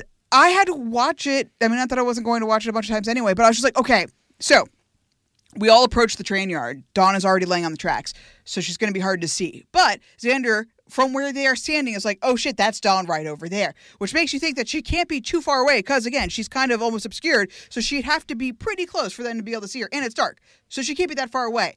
So, like, oh, so Buffy takes off. We assume, because a train is coming toward Dawn, that Buffy is going to go, bam, straight to Dawn, pick her up, and carry her away. And that's fine. And then out of nowhere, Buffy jumps onto a train. That, again, to me, I thought was the train coming towards Dawn. So I'm like, how are you going to get to Dawn before the train you were on hits her? What the fuck is happening? Turns out it's two trains. Okay, so I'm like, okay, that makes sense that she's on the train that's about to hit Dawn. She's on another train. I mean, makes sense in the scope of Buffy just jumped on a fucking train to get to somebody who was 20 feet away from her. But she was 20 feet away from her. Why did she get on the train in the fucking first place? It is yes, this rivals the Spider-Man swooping down scene in Beneath Me, or Beneath You, whatever, Beneath Me.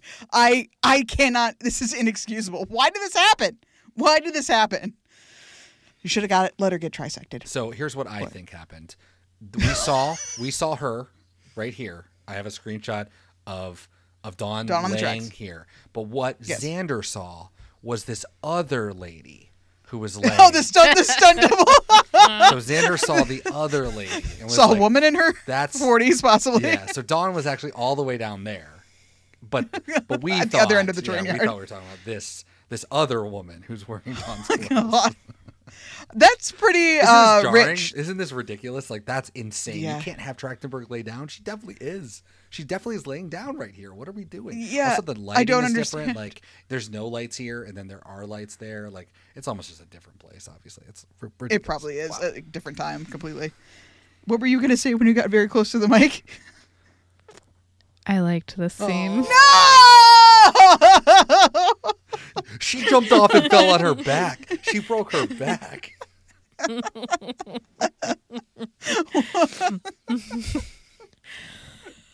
Look, apparently I like it when members of the Scooby Gang ride vehicles. Oh yeah, Willow with the big truck. Big truck. Truck, yeah. Truck, yeah. Train, yeah.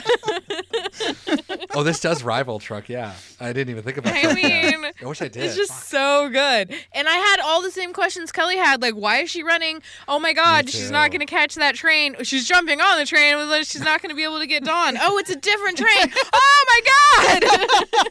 And it was amazing. I don't think it was amazing. It was something. It was so good. Oh my God. You're older and hotter and have sex that's rough and kill people. I don't have any of that stuff. But if I did this, then his whole life he'd know there was someone that loved him so much they'd give up their life.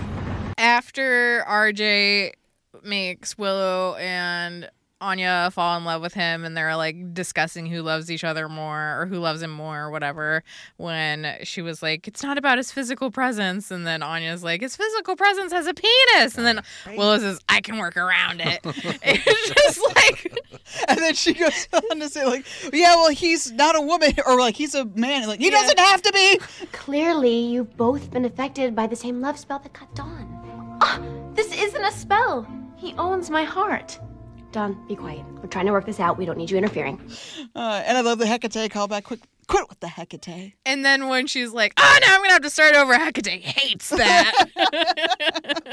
It was cool to see goofy, like, lighthearted, ridiculous. Yeah. It was pretty fun. Now hand me back my crystals. I don't have much time. Much time before what? Before Buffy and Anya and Dawn have a chance to prove that they love RJ the most. And how are they going to do that exactly? Well, Buffy's gonna kill Principal Wood. Fine, okay, let's start there. When what's his face, the other boy who got pushed down the thing, said, if Yeah, you could whatever his only get fucking us name was. past Highland, we'd have a good shot. I was like, this is very community regionals. We just got to get to regionals vibe. It's like, this means Yeah, for nothing. sure.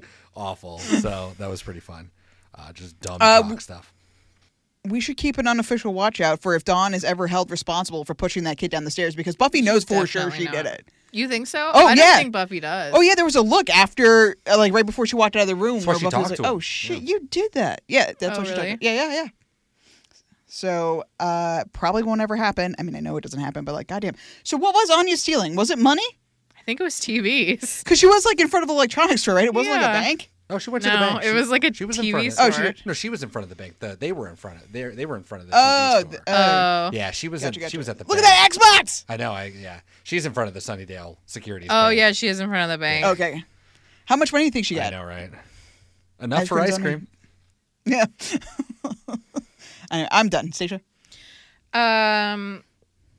The last thing I wanted to say, I mean, I think we already touched on this, but the scene with Buffy leveling a rocket launcher at her boss in the background is just the funniest thing. Funny. And then Spike is like tackling her and they're running back and forth. It's so good. Unbelievable. Daddy lag. It's the best 20 seconds of maybe the entire show. Yeah. Like I am not kidding. Like that might be the only thing I remember from season 7. Like some of the times, just like, you know what? Even if season 7 is terrible, I'm like, but that fucking rocket launcher scene is like the best thing I've ever seen in my life. So it wins, I guess. A new bulletin board alert, everybody outside of room 2217 in the Civics. Woot. Civics. We have some Sunnydale costume shop. That shop spelled the old timey way with the P and an E at the end. Sunnydale Family Pumpkin Patch. Fun. It's coming up. Or it already came. I wonder if it's Pop's Pumpkin Patch. I know. There's 2 swim club team notices. I think that they're trying to rebuild after 4. It's been about 4 years after the traumatic incident that killed everybody. So it's like the kids have forgotten about it. You know what I mean? The kids have moved on. It's a new crop. It's a new crop of children. Everyone else was too traumatized by it. There is a Big Buddy Youth mentoring program that you can go to. Education 180, which I assume is a class, but that's like what they do in college. So I don't know how you do that. Sign up for a numbered class in high school, unless it's like a college class. There's a gently used massage table for $125. I know. I'm like, this is getting a little saucy over here. Gamey. And then there's posters galore. I mean, there are more motivational posters in this than I maybe have ever seen in my whole life. This one behind our boy here, who's about to get pushed down, says, winners are too busy to be sad, too positive to be doubtful, too optimistic to be fearful, and too determined to be defeated. Then, as they continue down their walk, we get a great one with the cops that said, next time you drink one for the road, we'll be the chaser. And it's like a fucking row of cops, cop cars behind, fucking SWAT cars, fucking helicopters. And I was like, that is legitimately great. We'll be the chaser. Good stuff. And also, but like very provocative for like a high school. Like they should know what chasers are. What are we doing? And then you keep going down the stairs as they're walking. Most great inventions were once called impossibilities. Another one is the 3 Ds to succeed: desire, discipline, and dedication. And then lastly, you can get a free yoga lesson in the Sunnydale gym every Thursday night. If you guys want Good to know. Last ones I've got here. Principal Wood has a degree from a place called Stanton University. You could see his diploma. It turns out it's fucking real. It's a real place. It's actually it's a post-secondary education institution in California, which makes sense. But it provides professional education training and focused, caring, and stimulating environment. This is their PR. But it is for education purposes. It was founded... It's a teacher college. It was founded in 1996, and it was just accredited last year in 2021. So... kind of tough, but there you go. The final ones for me, two final ones. The Sunnydale Electronics Store, as we pass by, there is an Xbox in the main window. As we go around to Steel, we see a PS2 box on the other side. Oh, shit. Windows XP is just in there among the TVs, the old school TVs. You love to see it. There is something called a Supra headset and mic. This is like pre-gaming online, so like it might just be for a phone. And then there's a Sony CFD S20p personal boombox. That's with a CD player. Now, CDs are important because the last one I've got are the CDs that are on top of Buffy's thing, you know? Oh, I didn't even clock that. Yeah, so here, let me just pull it up for you guys here. Oh, my God. Uh-oh. Someone might have a personality. Is it Widespread Panic? Is it Widespread Panic 6 times? So it's very hard to see, the string cheese incident? This is the worst part of it, yeah. And it's a static image. Hot. So hot, which I couldn't confirm. I couldn't confirm what's going on there. But you might notice. Looks like it says Universal Dance Mixes. That's what. That's what sounds right. Yeah, Universal. I said Universal Dance Music, but yeah, it looks like an I there. So yeah, who knows? That's the one on the bottom is a Blue Oyster Cult. That's Fire of Unknown Origin from 1981. This is the last album with the full band. Now we mentioned Blue Oyster Cult in the Blue Flame Cult. Yeah, exactly. So she fucking knows what it is, or this is Joyce's CD and she's dunking on them because she doesn't like them. That could be true. Maybe. Hot, we don't know. The one up above that is from Elektra Records. I cannot for the life of me even conceptualize what it is. I flipped my monitor upside down so that I could read it because it is upside down. Don't know it. The one above it, though, looks like Santana. And it's on Columbia. He's on Columbia. So I think it's Santana right there. And then up there, I just can't tell what this is. It's like it's almost like XX. It's almost like a Charlie XCX sort of thing, but like C K's Chicky, and then something place. Oh man! Oh, see, it just like hurts your eyes after. Worse, Ooh. yeah. Yeah, I don't know. Yeah. Anyways, she's got some CDs, and then I tried to get it when they went to Anya, turning it off. Like you can't really. It's moving too fast. It's awful. It's like K's Choice. It's K's Choice. They were a band that was on Buffy earlier in the Bronze. Though I don't know. It's in a season 3 episode. They show her. She's got like white kind of dreadlocks, and she's sitting. The song. She's like, "There's a chair in my head." That's K's Choice. Yeah. Yeah. Look at so there you go. And K's Choice. Key. Okay. I love it. If Cool. you guys know the other two, the hot or anything, Beat Me Pod. Let us know. Yes, please and thank you. Wow, man. That is some detective work. Right. I'm so shocked that you could zoom into that HD, man. HD. And look how good that power button looks. I know. Looks good. Clarity. On that studio standard by Fisher. Yeah. Classic. Studio standard. They still go for about $100 on eBay. So. Jesus Christ. What a hi-fi stereo unit. All right. I believe it is your duty, your solemn duty, Daniel, to update us on the watches, please. I can definitely do that. Xander, construction outfit watch. Oh my gosh, yes. You're goddamn right. We finally have the man dressed up in his uniform. He was wearing boots. Dad was there to console a betrayed Dawn, so that was very nice to see. Maroon jacket watch / Anya belt alert. No, but we do have a new denim jacket from our girl. Buffy Summers, and Anya doesn't wear a belt anymore, so that's true. She was wearing a weird vest. she I guess not a weird vest, just a vest. That was weird. All vests are weird. It's just so weird. And then, of course, I want to give points to the, I just called him the guy in the jacket bit. Very funny.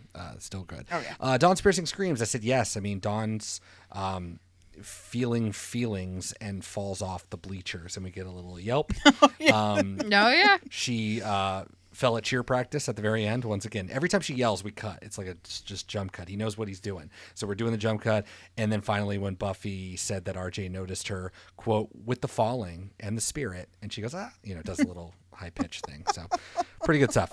Chips Ahoy. No, not really. I mean, it's always implied in a way, but we don't really talk about it exactly. But I will give some points to Willow dunking on Anya, saying that she would kill for a chocolate bar. And that was pretty good. So we'll keep it in the candy family. The Littlest Bad. Do we even fight vampires anymore? No.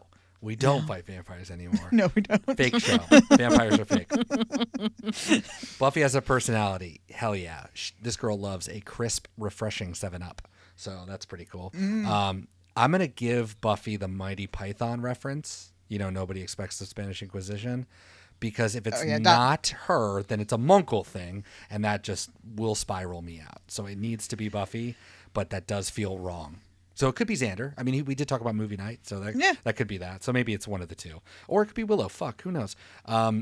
She is, also not prepared to give the nearly 2-year-old, let's be honest, she's almost 2 years old, the same autonomy and dance moves that she had in high school. So I find that to be a little bit annoying and definitely part of her personality. She also drops a Mr. Wizard reference, which was pretty cool. Mr. Wizard's World, of course, for us was on. Mr. Wizard, I looked it up. I was like, oh, it's definitely Mr. Wizard. It was on Nickelodeon when I was a kid, but that was Mr. Wizard's World. The original one was in the 1950s. I didn't even know that. So I wonder which one Buffy was watching. Probably the middle iteration, because there was 3 different iterations of it, but that was pretty cool. D'Hoffryn watch. Yeah, sort of. D'Hoffryn's, they're coming after Anya, pretending that she doesn't know that she's a demon and why they're here. It's pretty ridiculous, and I love it.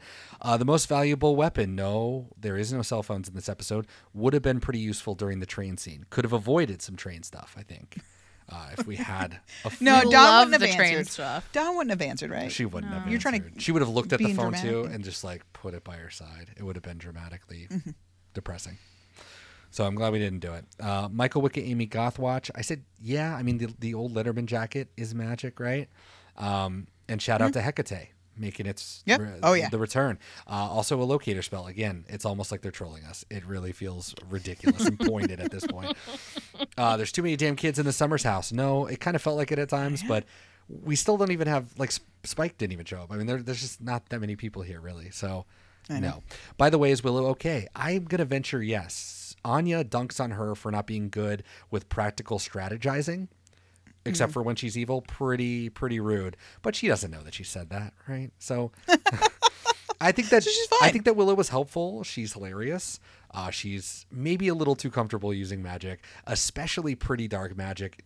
Changing someone's gender is not great. That's not a good look. So I think that she's very susceptible to going off the deep end pretty quickly, and I don't think our friends are going to interrogate that. We're just going to move on from this. She was under a spell. We want to believe that Willow, and fully in charge of her faculties, would but she's got not a lot immediately of power, go to the dark side. That is scary. Books a Million, we finally busted out the books to look for spells to end the spell. And I was like, can we get Amy in here? Like, what's going on? Streets Ahead. No Amy. No Amy. No I know Amy. it sucks. Streets Ahead, I said, the football field, we haven't seen that at the new school, so that's pretty cool. The Pizza Barn, he's in the management program, so Lance is moving up in the world. And I said, Child's Biggest KO. Yeah, I think his experience in Band Candy would have, sourced some of the problems maybe a little bit sooner. It would have given them another, body, I don't know, to fight against this Letterman jacket. I mean, you could have at least had, Xander go this way and then Spike went that way. And then, you could have, you could have actually had Anya in the episode, right? Because they were all supposed to meet up. Yeah, whatever. He could have. He could have stopped the bank robbery. Let's just say it. He could have stopped the bank robbery if he was here. Yeah, we did need someone on Anya, right? Because we had to. Well, Buffy's going to kill the principal. Let's start there. Let's start there. That was so funny. Anyways, those are your watches. Bam. Thank you. Yeah, Giles letting the group down again. He could have prevented Anya's crime. Although, you know what? It's almost a victimless crime. It's a victimless right? They got crime. insurance. It's fine. How much money's really in there? The tax base must be anemic. Come on.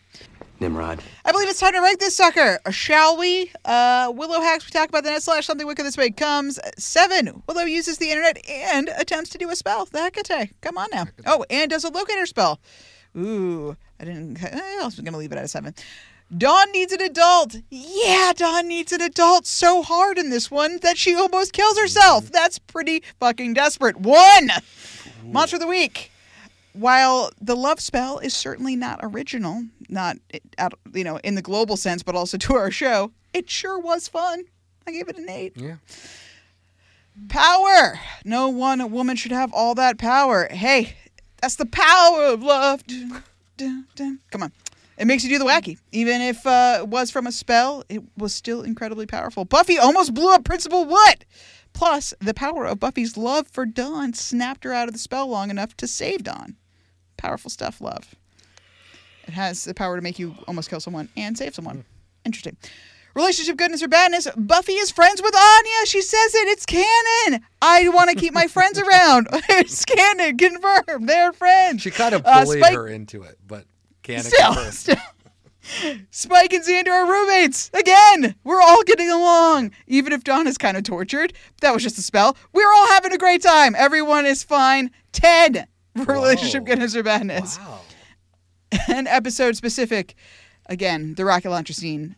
The best 20 seconds maybe of the entire show. It's just comedy fucking gold. 10 out of 10. I cannot. I will watch that over. I found it on YouTube that some angel isolated just that scene, so you can just watch it.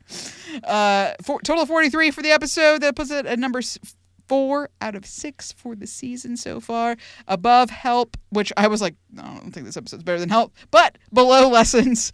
So that is what is up. I might already have regrets. Who knows? Stacia, where did you rank this episode? 1 second. Okay. I can wait. Oh, I was going to mention this during the yelling, but I realized I just didn't understand the line of dialogue. Did you catch when Dawn was like, you have rough sex and kill people? I thought she was saying you have rough sex that kills people, and I was like, who did she kill with sex? No. But those were two separate thoughts, I guess. You have rough sex, which makes you cool, and kill people, which also makes you cool. Yeah. But also not I was people. like, God damn, who you did should she say kill? demons, as we've established here. She doesn't kill people.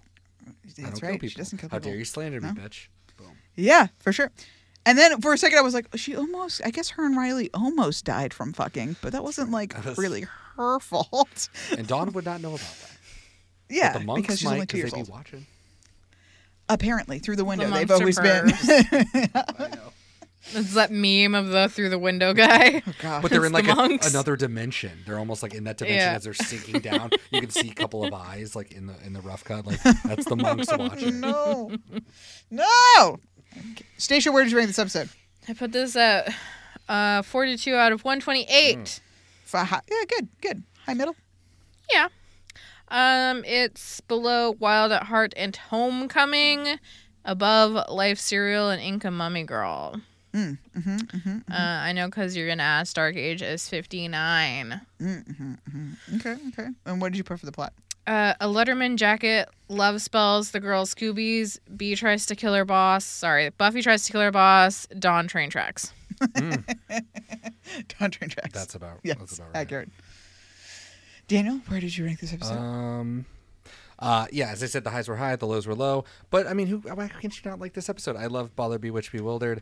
I thought when we were talking last time that it was going to be another All the Way, and I'm so grateful that it is not all the way. This was great, a lot of references, but it is skirting the boundaries for me. I put it at a probably controversial number 45. 45 out of 137. A little bit lower, I think, just because it is getting close to maybe too much references and because I don't have that many numbers left. So we're at a weird spot here. So the up above that is 4, 5, and 10 that we've talked about a lot, but above that is 26, 31, and 36. So is there 6 episodes that are better than this in the season? By God, there will be, no matter what, but I certainly hope so. One way or the other, there will be.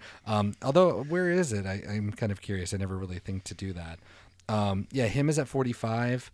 Right above it is The Prom, weirdly, and Lessons at 43. And below it is Triangle, R.I.P. Triangle, 46. And Afterlife, 47. Seeing Red, 48. Wow, this is better than Seeing Red. Who knew? I mean, I don't remember anything. You don't remember that Seeing we Red talked at all? about, You were Seeing so, Red. I mean, it seems... Yeah, exactly. Yeah, I mean, you both put it like the same spot. I think so. Top third. I don't know. It was fun, and I mean, how many more lighthearted episodes are we gonna get? Yeah. Actually, probably a good handful. Well, the next one sounds pretty funny. Storyteller. Conversations with Dead People. It sounds pretty hilarious. Oh yeah, it's gonna be a laugh riot. So why don't you stick with us, dear listener, and as the jokes just roll on in. But before we get to that, Stacia, do you have anything else to say about this episode? Him. No. Daniel, do you have anything else to say about him? Where the fuck is Andrew, bro? We're talking about laughs. Where the fuck is Andrew? Oh, he will be here wait to see him. just Can't wait to see next episode. Conversations with Dead People. Please join us next time for that. It should be real cool, groovy, fun. Laugh a minute. Until then, Stacia, say goodbye. Goodbye. Daniel, say goodbye. Crazy Basement Guy is better than podcasting about Buffy Guy. Shots fired at all of us. Thank you so much for listening. Goodbye. Not just us, everyone. Bye. Okay, first with the lap dance, now with the cat fight. Hey, want to get drunk and barf next? I can prove my love with magic. You're great. What are you gonna do? Use magic to make him into a girl? Damn. I just don't see why people bother. I mean, you put all this energy into chasing and having and brooding, and I just don't understand these relationships where you all do insane things. Bye, Rat Girl. Sorry, Don. You're never gonna get him. Daddy lied. I'm not blind to him. What's she gonna